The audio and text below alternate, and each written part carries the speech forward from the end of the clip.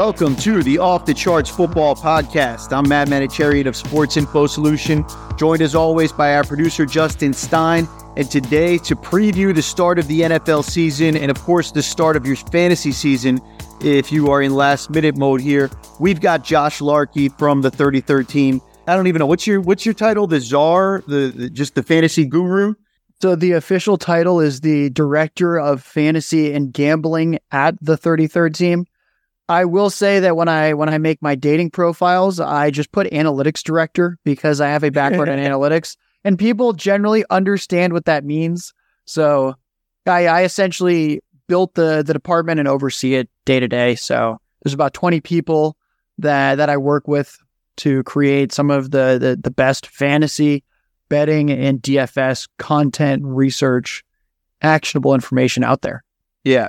And we all know about the people at 33rd team, like Mike Tannenbaum and Joe Banner and all the current and former players and coaches that you guys have on the roster there, but none doing it better than you. Ryan Reynolds, Jordan Van Eck, your team is stacked, even on the non-former player or coach front. Want to get into it. I wanted to ask you, you just made me think, being out on the prowl, like I'm a married man, being out on the prowl with as public a career as you've chosen, is that interesting? Is that off limits to talk about? That's got to be something. I don't mind mentioning it. I have only gone on one date ever where the person knew who I was from what I did beforehand. So I'd say that it doesn't really affect anything.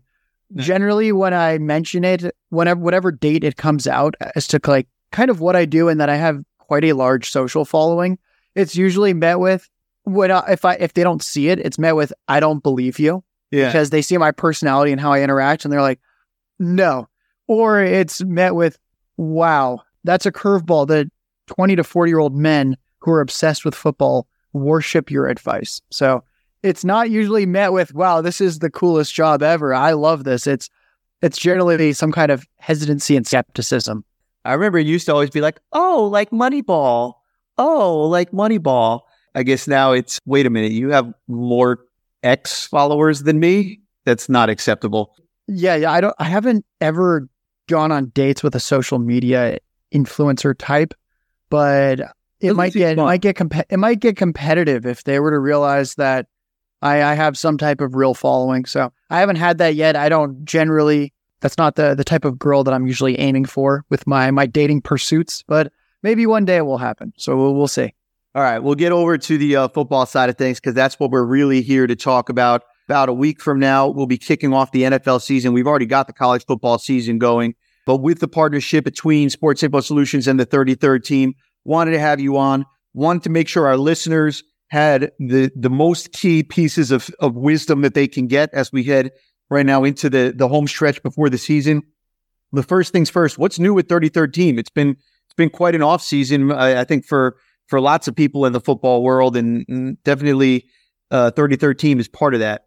Yeah, a few things that we did this offseason were fantasy team previews for all 32 teams, kind of running through the different position groups with quarterback, running back, the receivers and tight ends, and sort of how should we be thinking about these groups at kind of a high level. And I think that's actually very important. Is one thing that I get wrong a lot, and that pretty much everyone does, is the individual player takes can often be really difficult. We're generally much better at kind of understanding how a receiver room might come together, and that this is a receiver room to target because we think of, I'll give a very basic and easy to understand example. The Dolphins. Last year, we didn't really need to know much more other than the Dolphins are probably going to be an efficient passing offense with 50 to 60% of the targets going to Tyreek Hill and Jalen Waddle each week. You should be drafting both of these guys in fantasy. We don't really know how the pecking order would shake out. Tyreek Hill was probably going to lead the team in targets, is what most of us thought. He ended up doing that. Both of them had great seasons. And I think that's kind of where we're going to do a lot better, as opposed to saying, like, this is exactly how I think Hill or Waddle might do. So that's one thing we did with our team previews. And then the recent stuff with fantasy is everyone just wants quick hitting info for their drafts. So we have a free downloadable color-coded PDF cheat sheet with top 160 rankings, players to target and fade. It's awesome. It shows you who to fade, who to target, gives you instructions for different types of leagues. I saw that, and it's super easy to follow. So stuff like that. I a quick hitting strategy guide where if you go to download the cheat sheet, there's a link to it. You take 7 minutes to read it, and then you know how to use the rankings. My younger brother does not play fantasy. He started playing this year and was looking at my rankings, and he basically texted and said, I don't even know what to do with this. Give me one more thing because I'm so new. And I sent him the guide, and his draft looked pretty good. So I think with those 2 pieces of info in 15 minutes, if that's all the time you have, you can get prepped. And then I also wrote up all 160 players, and there's an article on the 33rdteam.com. So if you want several paragraphs on every single player to know how I'm seeing them, and you want the long version, and you want to take your Labor Day weekend to read some hardcore football analysis, then something like that is a good way to prep. Yeah, for sure. For sure. There's tons of stuff on 33rdteam.com, all sorts of resources there. I like what you said a minute ago about sort of what you can predict more consistently versus what you can't. This sort of probabilistic thinking it's difficult for our human brains because they're not built that way. But if you can do it, you can get a much better sense of things. I agree with you that sort of for a draft, for example, like you want me to tell you who's going to be the best wide receiver that comes out of this draft. I might be right, I might be wrong. But if you want me to tell you the general quality of the receivers in this draft, I should be able to tell you pretty close how good that is. And I think that's similar to what you're saying. It's not just how good these guys are in a vacuum. It's how good they are versus the opportunity cost. And so understanding how to tier things out and where you can find people later. I was reading on your article about the different running back strategies. Like you say, you basically, in the high part of the draft, I forget all the words you used, but you go 0 RB, hero RB, which is 1 RB, or what you call dual RB with 2 of them early. And just seeing you lay out the way that might make your draft play out differently. Like this is who might be available to you if you go with this sort of a strategy. I feel like that's really at the heart of what people need to know. Yeah, I think it's really important to try and think of it as strategies as opposed to like, this is the Christian McCaffrey draft, or this is one I get the first pick and I take Justin Jefferson, because ultimately, like you might not get the player you think it with your first pick, and you're not going to win or lose a fantasy league with that first pick. It's much more about how to build out a team. I see teams all the time that start off and I'm like, that looks like a player you should take in the first round. And then 4 rounds in, I go, you know what? This team's already swimming uphill because of how they set themselves up. Like everyone's draft is going to look pretty great through the first pick or 2. It's really after that, how do you build on that? So I'm actually working on an article I'll release probably sometime tonight, Wednesday, August 30th, where it's basically from every single draft slot, 1 through 12, what sample drafts look like, where you're constructing your roster properly. Because one of the big things that I do in that strategy guide is, like you said, running backs involved with all 3 strategies. And I think it's because in many ways that's the position people mess up easiest. Some people call it the robust running back strategy. Other people just like to do it and they don't have a name for it. But the people that start off their drafts, running back times 3, running back times 4, it feels so good. And then you look at the rest of your roster and you kind of realize that you've loaded up on the most fragile and most replaceable position where everyone's going to get injured, and where on your waiver wire backup running backs due to injuries are going to pop up and score a lot of fantasy points. And you've basically set yourself up where everywhere else on your roster is harder holes to plug, and you need to plug all those holes. So I think that's just kind of like for the more casual drafter, that's the biggest place that I see people consistently go wrong is I'll look and I'll go, wow, through 4 rounds, you took 4 running backs. Congrats. You're not going to win this league. After 4 weeks, your team's going to look awful. And a lot of people just don't realize that or don't even know that it's coming. All right, well, let me pick your brain on something that I don't want to get too far into the fantasy cheat sheet, but the thing that jumps out when you look at the sheet right away, number 1, Jamar Chase over Justin Jefferson. Explain yourself. Yeah, a lot of people, they don't really like that. Last year, I like it for the record, but so I had Justin Jefferson ahead of Cooper Kupp last year. That didn't look good the first half of the season, and then Kupp got hurt. And I was like, guys, I can't really victory lap an injury because that's bad, but also partly why I prefer Jefferson to Kupp is they projected pretty similarly, but one guy was entering year 3. The other guy has a long injury history and is nearly 30 years old. Not that I was predicting Kupp to get injured, but if I had to make a choice, I was like, these 2 guys look great. and one of them's at a slightly heightened injury risk. So with Chase and Jefferson, we like them both. I'm not going to say it's so obvious that Chase should go first, but in a vacuum for 2023, there's a few things that I believe are in Chase's favor. One of them, he out-targeted Jefferson per game last year, and I think he's going to do it again. It's mostly T. Higgins for stiff target competition on the Bengals. And when we look at the Vikings with Justin Jefferson, tight end TJ Hawkinson played, I believe it was 9 full games for them. And he averaged 9.4 targets per game, which was more than Kelsey had last year with the Chiefs. So already TJ Hawkinson was kind of thrust into this like weirdly excellent role for fantasy. He's taken a lot of those short to intermediate targets. And then we have round 1 rookie receiver Jordan Addison, who just got added to the Vikings. Obviously, he might not pan out, but I'm inclined to think that a guy playing on a team with the often double-teamed Justin Jefferson, and then a very, very well-respected tight end in TJ Hawkinson is going to be facing a lot of single-man coverage against a team's backup, like the second cornerback or a backup. Not rolling the coverage towards him. Yeah, he's going to be getting better coverage than almost any other player in the NFL that's starting because teams are going to be so hyper-focused on not him. So there's just a lot of reasons where I'm like, oh man, I think Chase will once again out-target Jefferson. Chase is a faster, more explosive player. The Bengals offense is probably going to score more touchdowns. And as I built the case, I was like, you know what? Jefferson was always lagging behind Jamar Chase in college. As rookies, Chase had the better season. If we look at year 2 for Jamar Chase last year, he averaged over 20 PPR fantasy points a game. That's more than Jefferson had in his second season. So Chase has always outpaced Jefferson like per year of their career. And I think now that Chase is entering year 3, everything's lining up well. I think this is the year that he overtakes him in fantasy. I'm with you.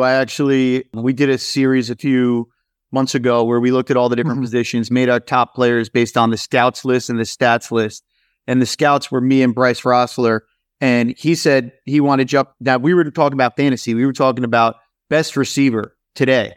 And he went Jefferson. I went Chase, splitting hairs. Like, you love them both, obviously. But I think that's interesting. And then going back to just a week or two ago, we looked at things in terms of injury risk with our injury analyst, Brett Barnes.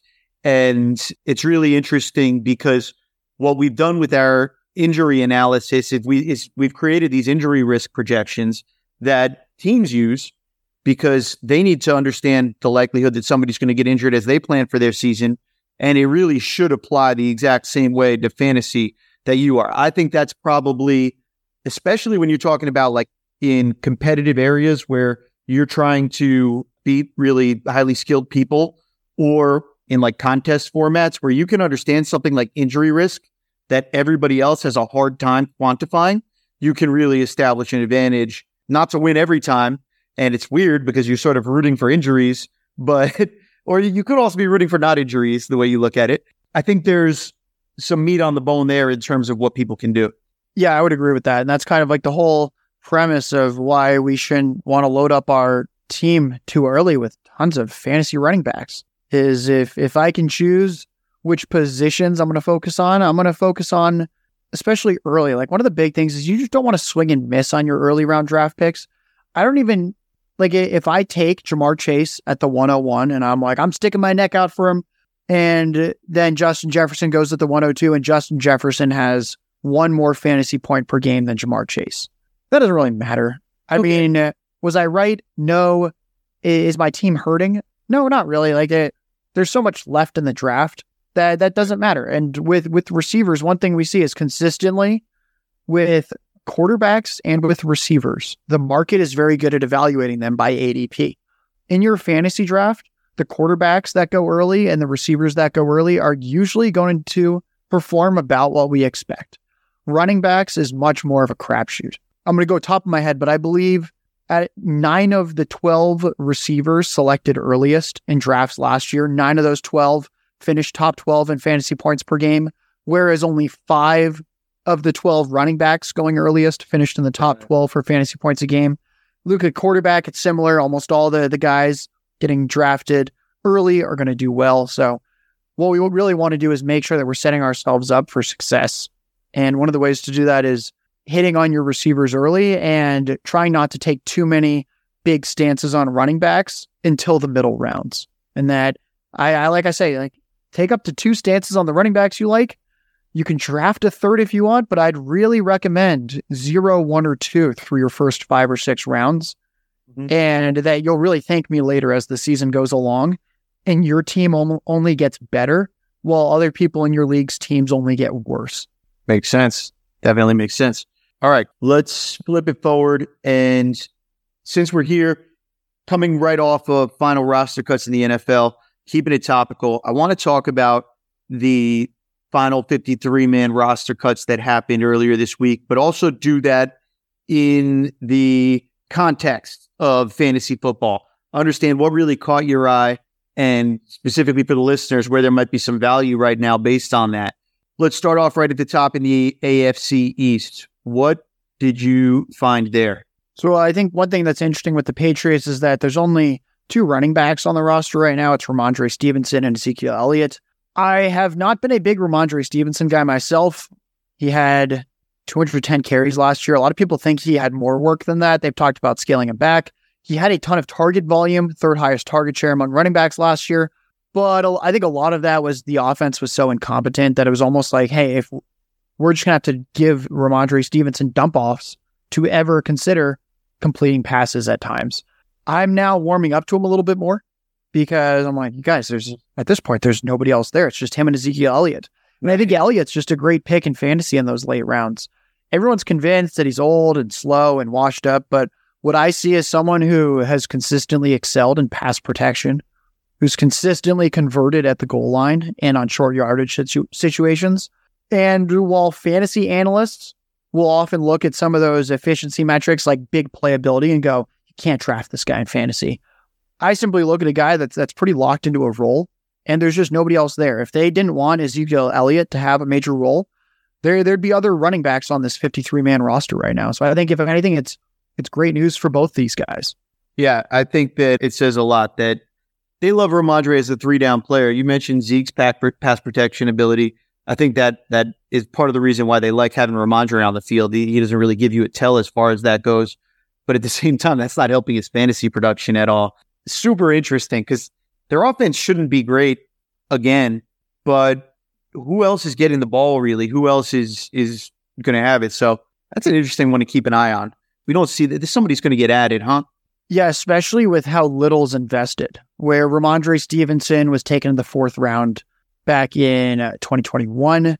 Ezekiel Elliott's contract was only a few $1 million. There's really not much invested there.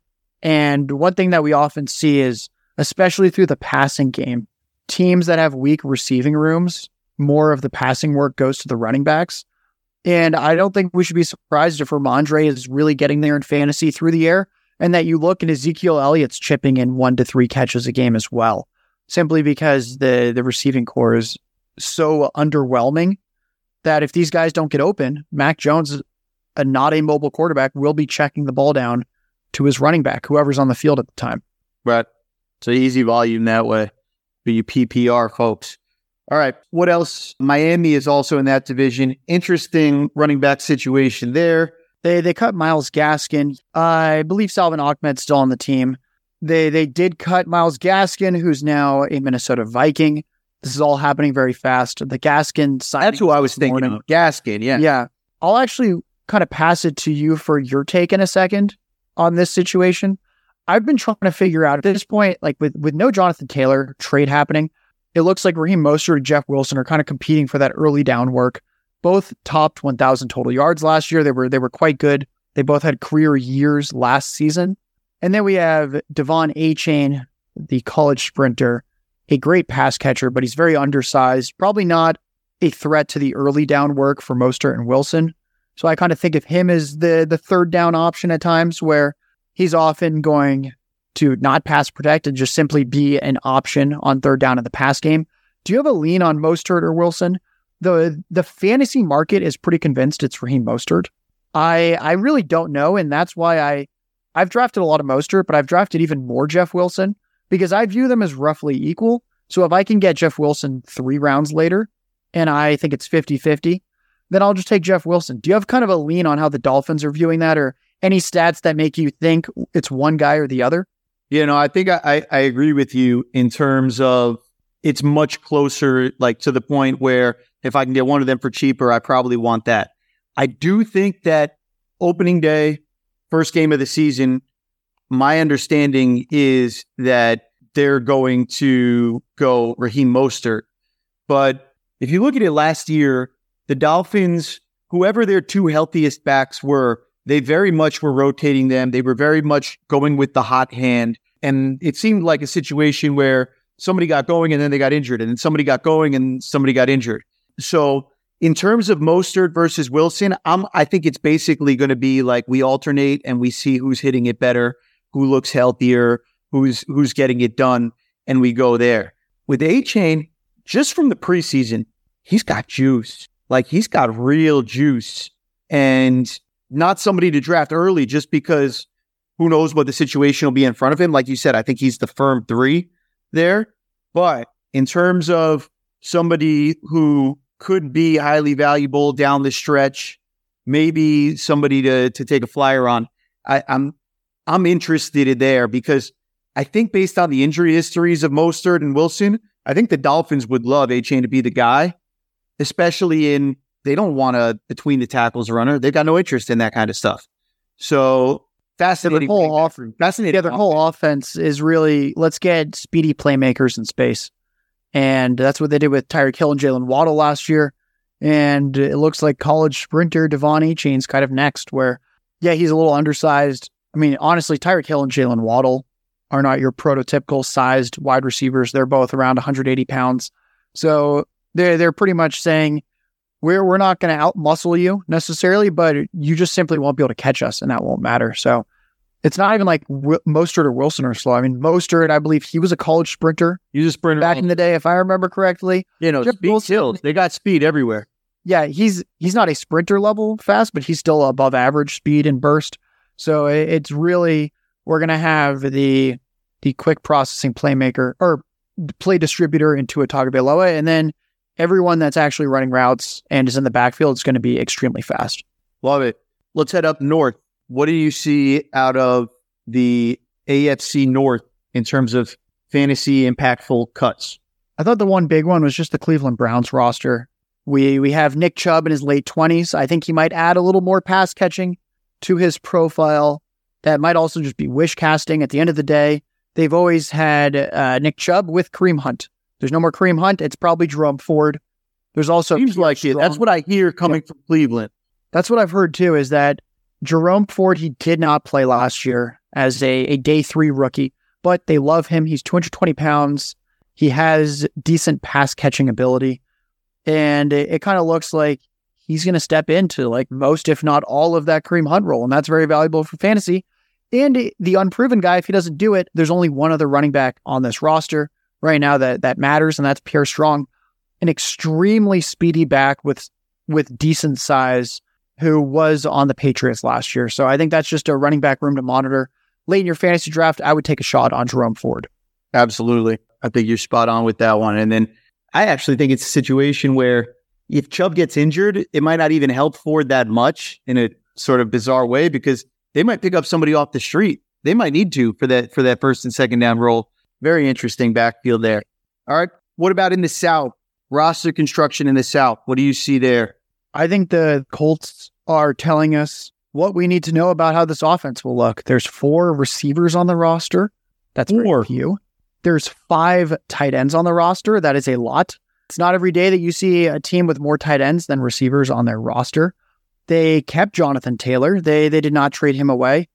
I believe every single sign is pointing to we are going to be the run-heaviest team in the NFL with rookie mobile quarterback Anthony Richardson under center. Richardson was not a good college passer. He was not a high-volume college passer. They do not have good receiving weapons compared to most of the league. It seems pretty obvious to me that this team's going to run over and over and over again. And the roster composition should be telling you that. I'm not drafting Michael Pittman in my fantasy drafts. I'm saying, hey, if the team's telling me they're not going to run, or they're not going to pass and they're going to run, well, then I'm just going to trust them. And it would be, I would be absolutely shocked if they were anywhere other than bottom 5 in the NFL in pass attempts. Amazing. They're going to be a team that went from 79% of the time in 11 personnel last year to single wing, right? Like 5 tight ends and 4 receivers. That's absolutely crazy. Yeah, people don't realize how pass heavy the Colts were last year. They passed the 8th most times in the NFL last year. As you mentioned, 11 personnel was often what they were in, where there's 3 receivers on the field. I mean, this offense couldn't look more different than what we saw last year. So what I am curious about is, I know in your fades, in your preview column, that everybody should check out, by the way, the fantasy football game plan on the 33rdteam.com, THE 33RD team.com. I noticed there that you were really out on Anthony Richardson this year as a rookie. Not to say you think he's a horrible person, but as a rookie fantasy dual threat quarterback, can you explain some of the reasoning there? Yeah, a lot of people are surprised. They're like, oh, a lot of fantasy analysts like Richardson. He runs. You should like him. He runs. Did you know he's the most athletic quarterback that's ever been tested? He is faster Cam Newton. How can you not like him? Unfortunately, rookie quarterbacks don't score fantasy points. I did this research. I looked at the past 15 years. Anthony Richardson often goes as the quarterback 10 or 11 off the board by ADP. He is drafted as if he is a quarterback 1, top 12 option in fantasy. The past 15 years, there have been 4 rookie quarterbacks where in their fantasy points per game, they were a top 12 caliber option. So essentially, every 3 to 4 years, we get a fantasy relevant rookie quarterback. Unfortunately, it's not going to be Anthony Richardson because he didn't play in college. He barely played 1 year in college. He didn't throw very much. The only 4 fantasy relevant quarterbacks ever as rookies were Deshaun Watson, a multi-year college starter who was an incredible college passer, Cam Newton, who had the best college football season ever by a quarterback. Yep. I think people don't realize Anthony Richardson actually didn't run very much in college. Cam Newton's final year at Auburn, he had more than twice as many rush attempts, more than twice as many rushing yards, and more than twice as many rushing touchdowns as Richardson did last season. They are not comparable as runners. They're not comparable as passers. We had Robert Griffin III, a multi-year college starter. And then the 4th and last fantasy relevant rookie quarterback was Justin Herbert. Again, a multi-year college starter. All these guys had way more pass attempts, way better college passing efficiency. The 3 mobile ones, if we take Justin Herbert out, all produced about twice as good of rushing production as Anthony Richardson. It would simply be unparalleled. Like the best comp for him would be like Trey Lance or Kyler Murray, guys that started 1 season in college. The problem is that Trey Lance still hasn't really played, so we don't really like that comp. And then the Kyler Murray comp, Kyler averaged 17 fantasy points per game, which would have been outside the top 12 quarterbacks last year. And Kyler was also a much better runner and passer. His passing efficiency was about almost 50% better than Richardson for yards per attempt. I mean, no matter how you slice it, we have never seen a quarterback look like Anthony Richardson in any way be fantasy relevant in year 1. It's not that I don't think he can do it later on. It's just looking at the type of game plans they're going to run for him. It's going to be very run heavy, and he simply won't have enough passing volume because really good fantasy quarterbacks run and pass. And then people will tell me like, Josh, I'm old enough to remember Justin Fields last year. Yeah, Justin Fields had the 5th highest touchdown rate passing last year. He got incredibly lucky with passing touchdowns. Justin Fields would not have been very fantasy relevant without the passing touchdown spike. It has to happen. Yeah. And I do not see that happening for Richardson in year 1. That's interesting. And that was the second year too. Fascinating stuff. All right, let's head out west in the AFC and talk about my old friend Sean Payton heading out to the Denver Broncos. Can he resuscitate that offense? And what did you make of their cut down? This is going to be a very consolidated offense. I know earlier in the offseason, we were like, oh my God, there's so many playmakers here. Well, it's pretty narrow. At this point, where you look, there's, I believe, 4. They might have, it's either 4 or 5, but the only receivers anyone's heard of, really, would be Jerry Jeudy, Cortland Sutton, and then rookie second-rounder Marvin Mims. At tight end, we have... And then they just picked up Callaway, too, from the Saints. Maybe. There we go. I thought they claimed someone, there. Yeah. Yeah, Marquez Callaway, but we kind of know what these guys are. It's going to be Jeudy, Sutton, Mims. And then at running back, it's really just Javonte Williams and Samaje Perine. Javonte Williams must have beaten science. He tore his ACL, LCL, PCL like 10, 11 months ago. He's apparently fine. That's very impressive. Oh, really? Great. He had the triple and he's already good? Yes. He basically had what J.K. Dobbins had, where Dobbins never looked right last year. And Javonte somehow, with a worse athletic profile than Dobbins, kind of beat his recovery timeline. Good for him. Samaje Perine's going to get a ton of work. It's really just the two of them. Javonte's never had more than 12 carries per game in the NFL. He was always a committee back in college. He's a very good running back, but he is a committee back. So we're going to see a lot of Samaje Perine. The only other running back on this roster is Jaleel McLaughlin. He's under 190 pounds. He's an undrafted free agent. We will not think about him for fantasy. That is not the type of player that gets a ton of touches in a Sean Payton offense. So we're really looking at a very thin group of receivers and a very thin consolidated running back room, which for fantasy makes them all even more attractive picks. I kind of love it. I can picture Sean Payton coming in there. So I'm a buyer on the Broncos in general because I spent time with Sean Payton 4 years in New Orleans. And what I learned over those 4 years is we did a lot of stuff wrong and Sean Payton and Drew Brees made up for it. I'm not saying that Russell Wilson's going to be Drew Brees this year. Time will tell. We'll see how that one plays out. I could see it playing out a lot of different ways. There's no certainty. Sean doesn't know how that one's going to play out. But he talked to me about Sutton and Jeudy as receivers, Javonte Williams, some of the changes they've made to the offensive line to fortify that. I don't see any reason why Sean Payton can't put together all the necessary pieces around that. I think back to the best Saints offenses when I was around. Our receivers were Marquise Colston, Devery Henderson, Lance Moore. These guys were not in a different league than Sutton and Jeudy. In fact, Sutton and Jeudy have a lot more to offer than any of those guys, really, when you look at the full package. So I'm really curious to see if those guys can really be unlocked this year, because they're two players that I think are certainly talented enough to be strong number twos and maybe strong enough to be number ones in the right situation. Man, the Russell Wilson thing is just, we'll see how that one plays out, because that's going to make a huge difference here. Not surprising to me that Sean is going with thin skill positions and he'll make them earn their role. He paid the money to fortify the line, and then everybody else can earn it and deal with coach. So I love that. Last team in the AFC, want to talk about Kansas City before we roll out of here. What are your thoughts on their cut down? There's 7 receivers on the roster. It looks like it'll be Sky Moore and Marquez Valdes-Scantling most likely in the 2 receiver sets. But with so many receivers making the roster, with there not being this clear alpha receiver who's taking all the targets, I think it makes the Chiefs receivers interesting dart throws late in drafts, and at least monitoring them on the waiver wire. I think there's a world where Kadarius Toney plays more than last year. There's a world where Justin Ross builds upon that historic freshman season back in college, 7 back surgeries ago since he made the team. Richie James has actually been quietly awesome for a backup slot receiver. So if something were to happen to Sky Moore, I could see Richie James being fantasy relevant. So there's just a lot of guys to focus on there. And I think late in drafts, most of them make pretty good dart throws. They have a team full of slot receivers and MVS. So I love it. I find that the Chiefs they're playing a game with Mahomes being like, okay, you're awesome, right?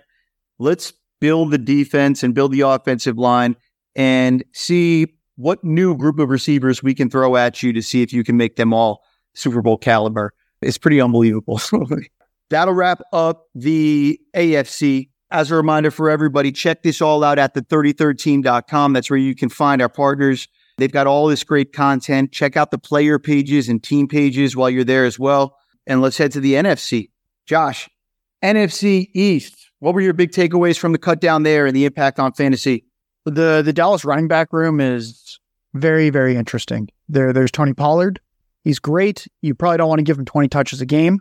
Then we have Rico Dowdle, a moderately sized back without draft capital. We have Deuce Vaughn, who is my size. I'm not a professional football player. I never will be. My career ended in high school because of my size.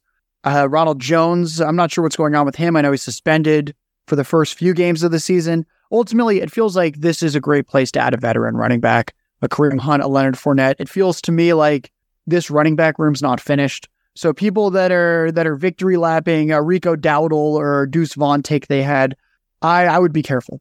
Maybe this is the guy that's going to emerge. I'm inclined to think something else gets added there. This is a team with Super Bowl aspirations.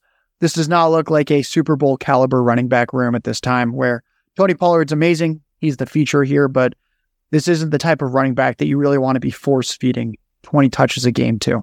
Yeah, the thing about running back rooms is you don't need them to be great to win the Super Bowl. So I think the Cowboys are aware of that. I think they like their guy there. It's so funny that Zeke is gone, signing somewhere else for cheap, and we're talking about how the Cowboys need a veteran running back that they could bring in sort of in the same echelon.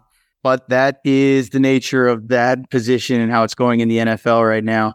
I could see with the amount that I expect Brian Schottenheimer to want to run the ball, I could see one of those young running backs emerging, but I don't know how you choose who it's going to be now. I don't think the Cowboys know who they would expect it to be. Mm-hmm. So I don't know how we could. Let's head back out to the New York Giants. What do you see out there? One thing that I think is interesting is that Wan'Dale Robinson, there's no pup. He is just going to apparently be playing very early in the season. Makes it harder to figure out that slot receiver rotation. At this point, I think the only two guys in this receiver room that you could consider in fantasy would be Darius Slayton and Isaiah Hodgins.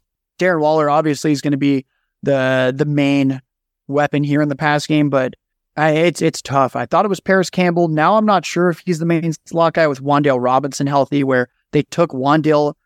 It felt like a bit of a reach of a draft pick, but again, he got round 2 draft capital. That's quite important. So it just means that I think we should stop drafting Paris Campbell late in fantasy at this point, because this is not a slot receiver room that I want to try and figure out with Wan'Dale back. Yeah, I agree. I don't trust this passing offense at all. Going back to your initial comment of like, evaluate the passing offense. If you can predict that, then maybe you can predict the individuals. I don't want any part of this passing offense. Yeah, I think we can just say that Darren Waller's a good pick at tight end, because any tight end that might lead their receiving room in targets, we should be inclined to like that guy for volume. Why should we try and pick out the pieces of a pass game that we don't even like? Where if we think Waller's going to be the big producer and he's tight end eligible, why would we want someone who's lesser and then plays a position with a higher bar for fantasy points and receiver? So yeah, I just simply am not going to draft much of these guys in my managed fantasy football leagues. Agreed. We're flying around the NFC to the north. You have a sleeper in Green Bay that you want the people to keep an eye on. What do you have there? So this is someone that came on my radar recently. I thought it might be someone like Patrick Wilson in that number 3 role at running back. It turns out it is undrafted free agent Emmanuel Wilson. He was a D2 college player at Ford Valley State. That is not a college I was familiar with. But you don't want to be. But you might be like, all right, well, where's the positive?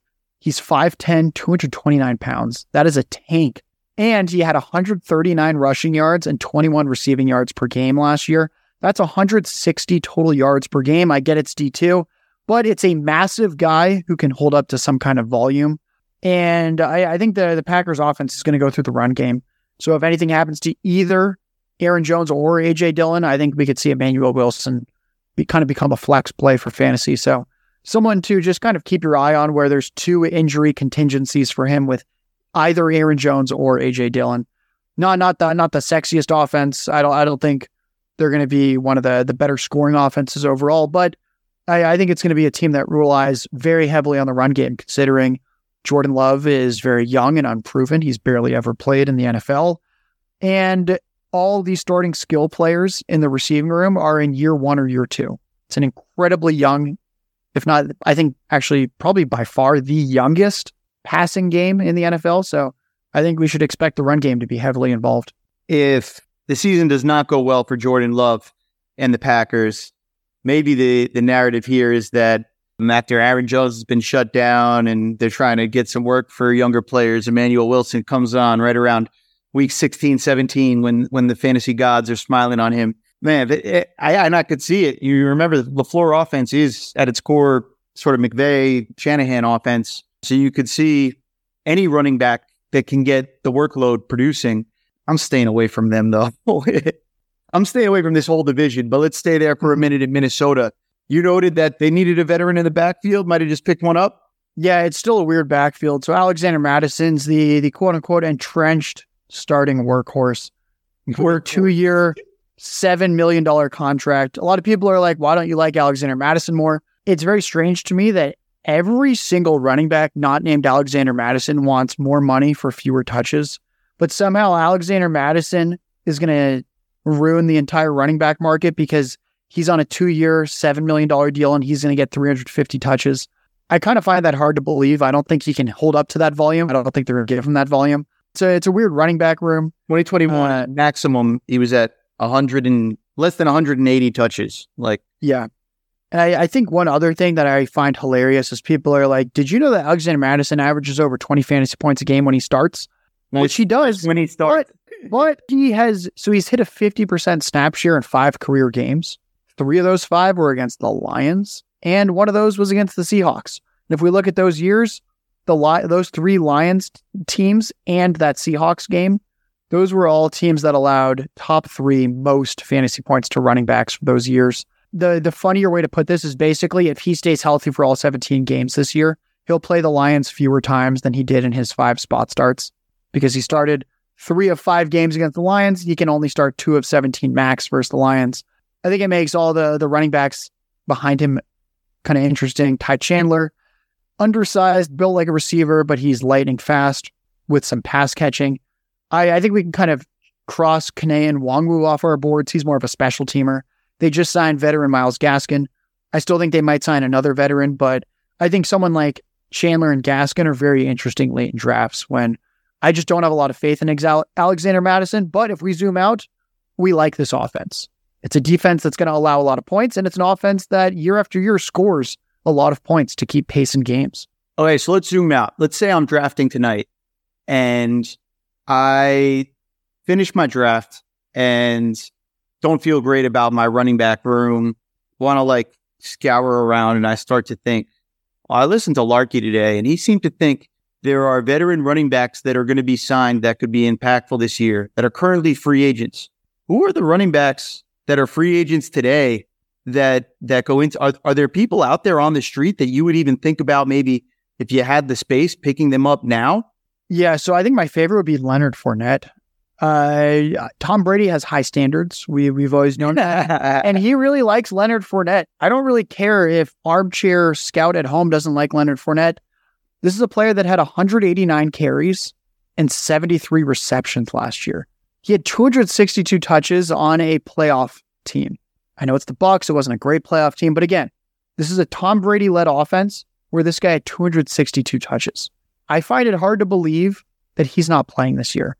He feels like someone that could end up on the Cowboys, that could end up on the Vikings. If something goes wrong with Jonathan Taylor, maybe he ends up on the Colts. There's a lot of teams out there where I go, you know what? Leonard Fournette would look like the second best running back on this team. Maybe even the first best. Another good one, the Rams. Very easy to see him immediately splitting time with Cam Akers atop the depth chart. So he feels like the big elephant in the room where I'm like, guys, 262 touches. He's a big physical back that's going to get some of those goal line carries because, he doesn't do anything super well, but he's a good pass blocker. He's good in the short yardage situations, and he doesn't fumble. And coaches like that. I think Leonard Fournette, number 124 on your most recent rankings list, just this slot behind Ezekiel Elliott, who is rostered right now. So definitely interesting there. Potentially league-winning advice. There's a late-round stash there. All right, cool. Let's keep it going. Let's go down south. What do you see out of that division? What caught your eye from the final cut downs? I think with Carolina, Panthers, it's very interesting. We talked earlier about how teams that don't have great receiving cores often focus more on the run game. I would say the Panthers qualify when you have a rookie quarterback and a receiving room that's headlined by 33-year-old veteran Adam Thielen. And if we look at the running back room, obviously Miles Sanders is atop it. He signed the biggest free agent contract among running backs this offseason. He's more of a two-down back. The Eagles tried him out in a receiving role early in his career and kind of realized that the guy can't pass block. And he's just not actually one of the better receiving backs either. And they were like, you know what? Rather than getting him in space in the passing game, we can just get him in space in the run game. And that seems to work better for him. Chuba Hubbard's not a great pass catcher either. And then there's only one other running back right now on the roster. And I think if you're in a PPR league, It's a deep one. You should stash Raheem Blackshear. He might actually be their third down back. I don't think that's the craziest thing to see him suddenly emerging as that third down option. I remember pulling up his college profile. He had a very unique college career. He led his team in receptions one year as a running back. This is a very highly talented pass catcher. And like we said, if the receiving core is not great, sometimes the running backs get more targets. We could suddenly look and go, wow, Raheem Blackshear is kind of getting 3 catches for 30 yards every week.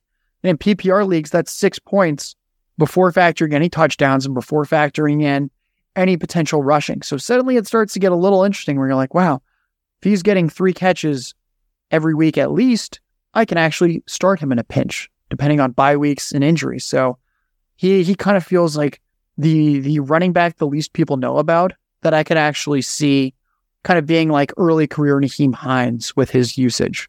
Yeah, there are dudes that I didn't know about that have come out of the woodwork before, and I could definitely see that. Not somebody on my radar, but maybe #good. Staying in that division, Tampa Bay. Don't know what to make of that team at all. What did you learn from their final cut down? Yeah, they're a strange team. I mean, the second lowest scoring team in the NFC last year, ahead of only the Rams, because we all saw the Rams collapse when Stafford, Kupp, Allen Robinson, the whole offensive line, everyone got injured. Well, the Bucs were outscored by every other NFC team but them. With Tom Brady, they now have Baker Mayfield. I'm concerned. The running back room's thin. We have Rachaad White as the entrenched starter. The guy that's interesting to me is undrafted free agent Sean Tucker. Undrafted due to medical concerns. He had a heart condition. It seems like he's doing okay. He's got reasonable size and speed. He was an all-purpose back at Syracuse. And the 2 guys on the depth chart with him and Rachaad White are Keyshawn Vaughn, who I think that ship has sailed. I think it sailed 3 years ago.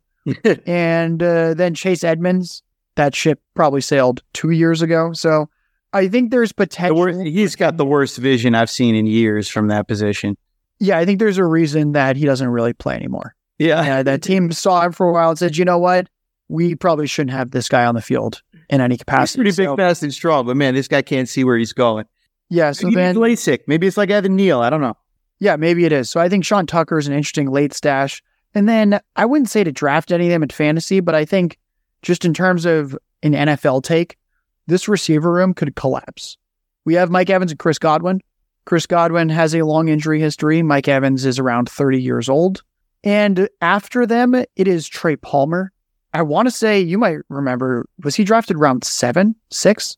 I don't remember. Yeah, he was either drafted round 6 or round 7. And then the other guy in the room is Raheem Jarrett. Someone I liked, I believe, was at Maryland back in the day and flashed early, was a very highly touted high school recruit, and then just didn't pan out in college. And Raheem Jarrett was undrafted, but he's got some size and speed. Trey Palmer and Raheem Jarrett, not players we're really going to start in fantasy, but for real NFL, it's worth mentioning that these guys are kind of one injury away from being like a clear-cut starting option on a team that's going to have to do some passing, considering the running back room is also in shambles. So a very, very thin operation going on in Tampa Bay. From trash to trash, we'll go from Tampa Bay to Arizona. A lot of people are jumping on Arizona 4.5 wins. Take the over because you just don't see 4.5 wins as the over-under very often. And you got to assume like a couple of ball bounces go their way. They're an NFL team. They're trying to win. But I'm not so sure. I think that 4.5 might be too good to be true. And the Vegas people know what they're doing there. What did you learn from their final cut down day? Well, I'll say one thing. Some books now have dropped them to 3.5 for their win total. Oh my goodness, 3.5. I can't say I've ever seen a win total that low before. So especially, it's not even just that I haven't seen it that low before, but we're now in a 17-game season. Yeah, we have an extra game. I've never seen. So we have an extra game, and it's still like probably the lowest I've ever seen. So yeah, that's mind-boggling. It is now at 3.5 on a few books. The only we'll keep it short with Arizona. I like Zach Ertz. I don't know how this mid-30s non-athletic tight end tears his ACL late last year and somehow won't start this year on the PUP list. We might see Zach Ertz week 1. We're going to rapid fire Google this. I'm going to read off his target numbers last year because it blew my mind when I saw how much they leaned on Zach Ertz. For some reason, maybe it's because they're paying him a fat contract. This is him last year. The first 6 weeks of last season, 4 targets, 11 targets, 10 targets, 6 targets, 10 targets, 10 targets. Zach Ertz was one of the most targeted tight ends early on in this season. It might happen again. It's not a great receiver room. There's going to be a terrible quarterback back there who's probably going to be looking to the short area of the field. We might see a Zach Ertz once again be relevant in PPR leagues in 2023, as crazy as that sounds, off the ACL tear and it's a tanking Cardinals team, but stranger things have happened than Zach Ertz suddenly being like the tight end 7 early on in the season. Fascinating. Love the upside there. All right, awesome. We made it around the league. If you got time, I would love to hear just off the dome 3 top pieces of fantasy wisdom that you want to impart on the listeners before you get out of here. The first one, don't worry about your running back 2 or tight end slot in fantasy football. Yeah, you're rarely going to be in a draft where you look at the end of your draft and you go, wow, I've got an elite player at every position. That doesn't really happen. If that happens, you probably need to draft with better people or it's a 16 league. Yeah, or up the league buy-in. If you're drafting with idiots, then be like, hey, instead of $100, let's all put in $250 this year. So, but to be serious for a second, those are 2 slots that are generally replaceable. If you're not going to roll with an elite tight end, I would just take a couple of the guys late and not worry about that slot. Tight ends score fewer fantasy points than quarterbacks, running backs, receivers. So if you're going to fade a position, you might as well fade the position that scores the fewest fantasy points. And then the other really replaceable spot is your RB2. That's why I don't worry much about drafting running backs early. There are so many good middle and late round running back options. And someone listening goes, all right, give me a couple names right now that you're going to start week 1 that go super late in fantasy drafts.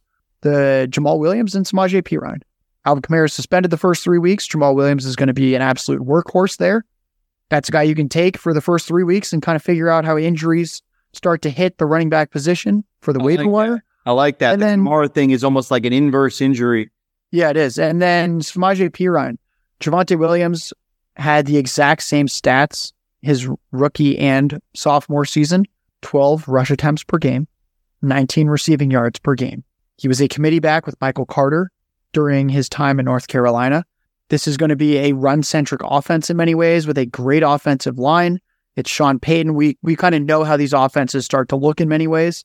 And Samaje Perine's going to get a lot of touches. So that's another player where I think I'd probably prefer Jamal Williams week 1, but sometimes you can't always get the preferred option in your late round. So Samaje Perine's another great pick where I don't think he's killing you with his fantasy production. You go, wow, you know what? I'm surviving early. I'm getting 10 to 12 fantasy points in my RB2 slot, and I'm staying more than afloat because the rest of my roster is stacked. The rest of your roster will be good if you have a bad running back 2 or a bad tight end. Offenses have usually had 2 startable running backs. Yeah. So, yeah, I see it. Second piece of wisdom, I would fill your fantasy bench with backup running backs, rookie receivers, and if you faded tight end, a second tight end. If you go tight end early, if you have Travis Kelce, Mark Andrews, you're not allowed to draft another tight end. Don't do it. Why are you drafting? You're just you're crossing your fingers and hoping your early round pick gets injured. You're, again, the lowest scoring position in fantasy. You're not can't wait to roster spot at that point. Yeah. Yeah. You're not gonna flex your tight end. So only take a second tight end if you didn't draft one early. Backup running backs in your fantasy bench. We're just gonna say, hey, I don't know who's gonna get injured, but we know some guys will. I love just grabbing guys like Tank Bigsby. Travis Etienne could get hurt. He missed his whole rookie season. And Tank Bigsby immediately steps in. If we look at the Steelers, Najee Harris could get hurt, and then Jaylen Warren kind of steps in and becomes Najee Harris. We want the backup running backs, and then rookie receivers. We talked about macro takes and being high level. I'll give you a high level take, Matt. I would be absolutely floored. I'd be shocked if 0 of the 4 rookie receivers who went in round 1 of the NFL draft, if all 4 bust this year, I will be shocked. I don't know who it's going to be. Whether it's Quentin Johnston of the Chargers, Zay Flowers of the Ravens, Jordan Addison of the Vikings, or Jackson Smith and Jigba of the Seahawks, all I can tell you is at least one of these guys, probably more, is going to pop in fantasy football and in real NFL life, be very good. Yeah, I don't really know what makes me the most excited of those names in his situation, but you could really see a path where all of them could become very productive players this year. Yeah, so in my fantasy football game plan, that 7-minute strategy guide, one of the rules I said is, hey, every single draft, take one of those 4 rookie round 1 receivers in those later rounds, round 8, 9, or 10. Just one of those guys falls a few slots, and you're like, you know what? There he is. That's my guy. I often take 2 of them in a draft. It's very hard to see none of them hitting. So we're just going to kind of rotate through them and know that they all have a very nice range of outcomes where they are a fantasy starter that you took later on in your draft after your fantasy starters were assumed to have been taken. And that's a very good thing to have. Yeah.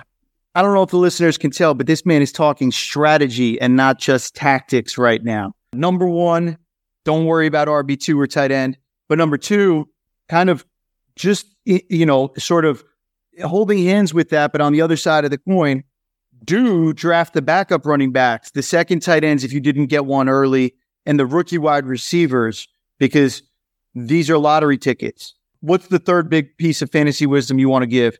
Do not be the first team to select a kicker or fantasy defense if you play in a league with them. I'd wait until at least the double-digit rounds. Usually I just grab one of each in the final 2 rounds. I do some big money casual drafts just so I can understand how people that are not in the industry do stuff. So I recently did a $250 draft on Yahoo. You might be like, oh, you're probably getting some pretty good players if they're putting in $250. Well, I remember defenses going off the board in round 7 and round 8. Kickers going off the board in rounds 9 and rounds 10. Don't be that guy. There's legitimately good players you can be taking. But you don't want to draft Justin Tucker? You don't think Justin Tucker is good?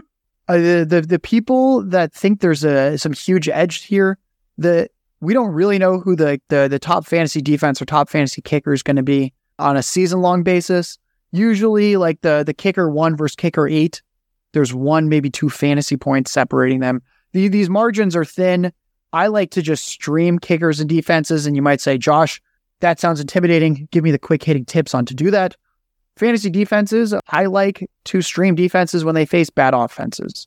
If the offense is an underdog in the betting markets, if it's a rookie or young quarterback, or if it's just a bad offensive line, that is when we want to pounce with our fantasy defense. And with kickers, go to the betting markets and look at teams that are huge favorites in games with high over-unders. Anytime there's a lot of scoring to be had, especially if it's in a dome, you want the kicker. That's who to stream. It's very simple. You should not be wasting a 7th or 8th round pick. Darren Waller is often a 7th round pick in fantasy drafts. He might be the tight end 2 in fantasy behind Kelsey. I'd rather bet on someone like that than go, let's lock up the 49ers defense in the 7th round of my draft. Don't fill your starters at each position, including defense and kicker, before you start drafting some backup running backs if you've learned nothing today. But I hope nobody started this podcast that dumb. I hope we only increased smart people to being smarter. And I don't know, if you're in that remedial crowd, don't tell anybody. We won't just pretend that never happened. Josh, it's been awesome having you on. Got you on short notice. Kicking off the season at the 33rdteam.com. Everybody should check that out. The Edge fantasy tool is the absolute best, strongest, freest fantasy resource out there available. The Trenches matchup tool, where you can look at how the offensive front players play against the front 7 of the defenses and understand how that impacts your fantasy matchups from week to week. And then on top of that, at 33rd Team, you got people like Josh, like Jordan, like Ryan that I've mentioned before. Just all kinds of eye test meets the smell test meets the real hardcore analytics. You guys are crushing it over there, and we look forward to working with you again all this season. Thank you. Yeah, we've mentioned Ryan and Jordan a couple times. For anyone out there that's like, what do they do? We already have win-loss predictions for every team from Ryan Reynolds on the site. In season, he's going to be doing power rankings for the NFL, not for fantasy, for the NFL. Ryan's one of the reality football minds out there. So if you want real NFL power rankings, he'll have those dropping on Mondays. And then Tuesday through Friday each week, he'll write up every single game and give you a comprehensive matchup preview and how we should attack each game in the betting markets. Do you know how authentic like a football dude Ryan is? I know you do, but for the listeners, Ryan hit me up a couple weeks ago and was like, I want to talk about the Trenches rankings, because in the Trenches tool, he disagreed. with how some of the offensive lines were ranked versus what he saw from them. And he was like, this stuff's going to be up on the website. I better understand it. So we talked through it. He understood the trenches tool incorporates tight ends and running backs also. And also that sometimes I disagree with it, which is okay, right? The scouting and the analytics shouldn't always be in lockstep. But he hardcore looks at this the way that football people on the inside do. So full recommend on his work. Yeah, Ryan's watched every snap of every NFL game since 2014. He has a 6-figure bankroll that he uses for betting. So he's like a borderline professional bettor. So we're super lucky to have him. And then the best DFS player I know is Jordan Vanek. Jordan Vanek has way too many big wins on DraftKings for me to even count at this point. He's the maniac that recommended Geno Smith against the Lions early last season before people realized how good Geno was. The best call he had all year, though, was when he said, Josh, can you tell our graphics guy to make a cover article for my Saturday DFS piece with Jacoby Brissett on the cover? And I said, Jordan, you know he's playing the Buffalo Bills, one of the best pass defenses in the NFL, right? And he said, well, and then he sent me a ton of advanced research he'd done. And what do you know? Jacoby Brissett's only extremely good fantasy game last year was against the Bills' very strong defense. Brissett had over 300 yards, 3 total touchdowns, and you go, wow, this is someone to be trusted. He's going to find the outlier plays. Nobody researches and talks about football and DFS like Jordan. So that kind of rounds out the core of the team. And then we have our own data scientist, Ben Wilbransky. He's dropping full projections player by player on the site right now to get you aware of how these teams are starting to take shape. So all that's on the 33rdteam.com. All the content I mentioned is going to be fueled in many ways by the tools we talked about, the Edge, the Trenches tool. We have competitors charging crazy amounts of money for tools that are worse than the Edge, just in the user experience. And then the thing that I think is hilarious is that the Edge is mobile friendly. Most people use their phones, not desktop computers. I know you and I use our computers because this is what we do as our 9 to 5. Most people use geriatric millennial nerds. Yeah, the Edge works on mobile. So many people trying to convince you why you should pay for their super complicated advanced tool that doesn't work on mobile. I can't believe that's a thing. You should be using our tools that are free, extremely mobile friendly, extremely intuitive. Within a minute or two, you immediately know how to immerse yourself into these tools. You simply have to be checking them out on the33rdteam.com. You heard it here first. All right. We'll sign off. We'll get out of here. Josh will be talking to you throughout the season. For everybody at the 33rd Team and SIS, our guest, Josh Larky, our producer, Justin Stein, I'm Matt Manicherian of Sports Info Solutions, and thank you for listening to the latest episode of the Off the Charts Football Podcast.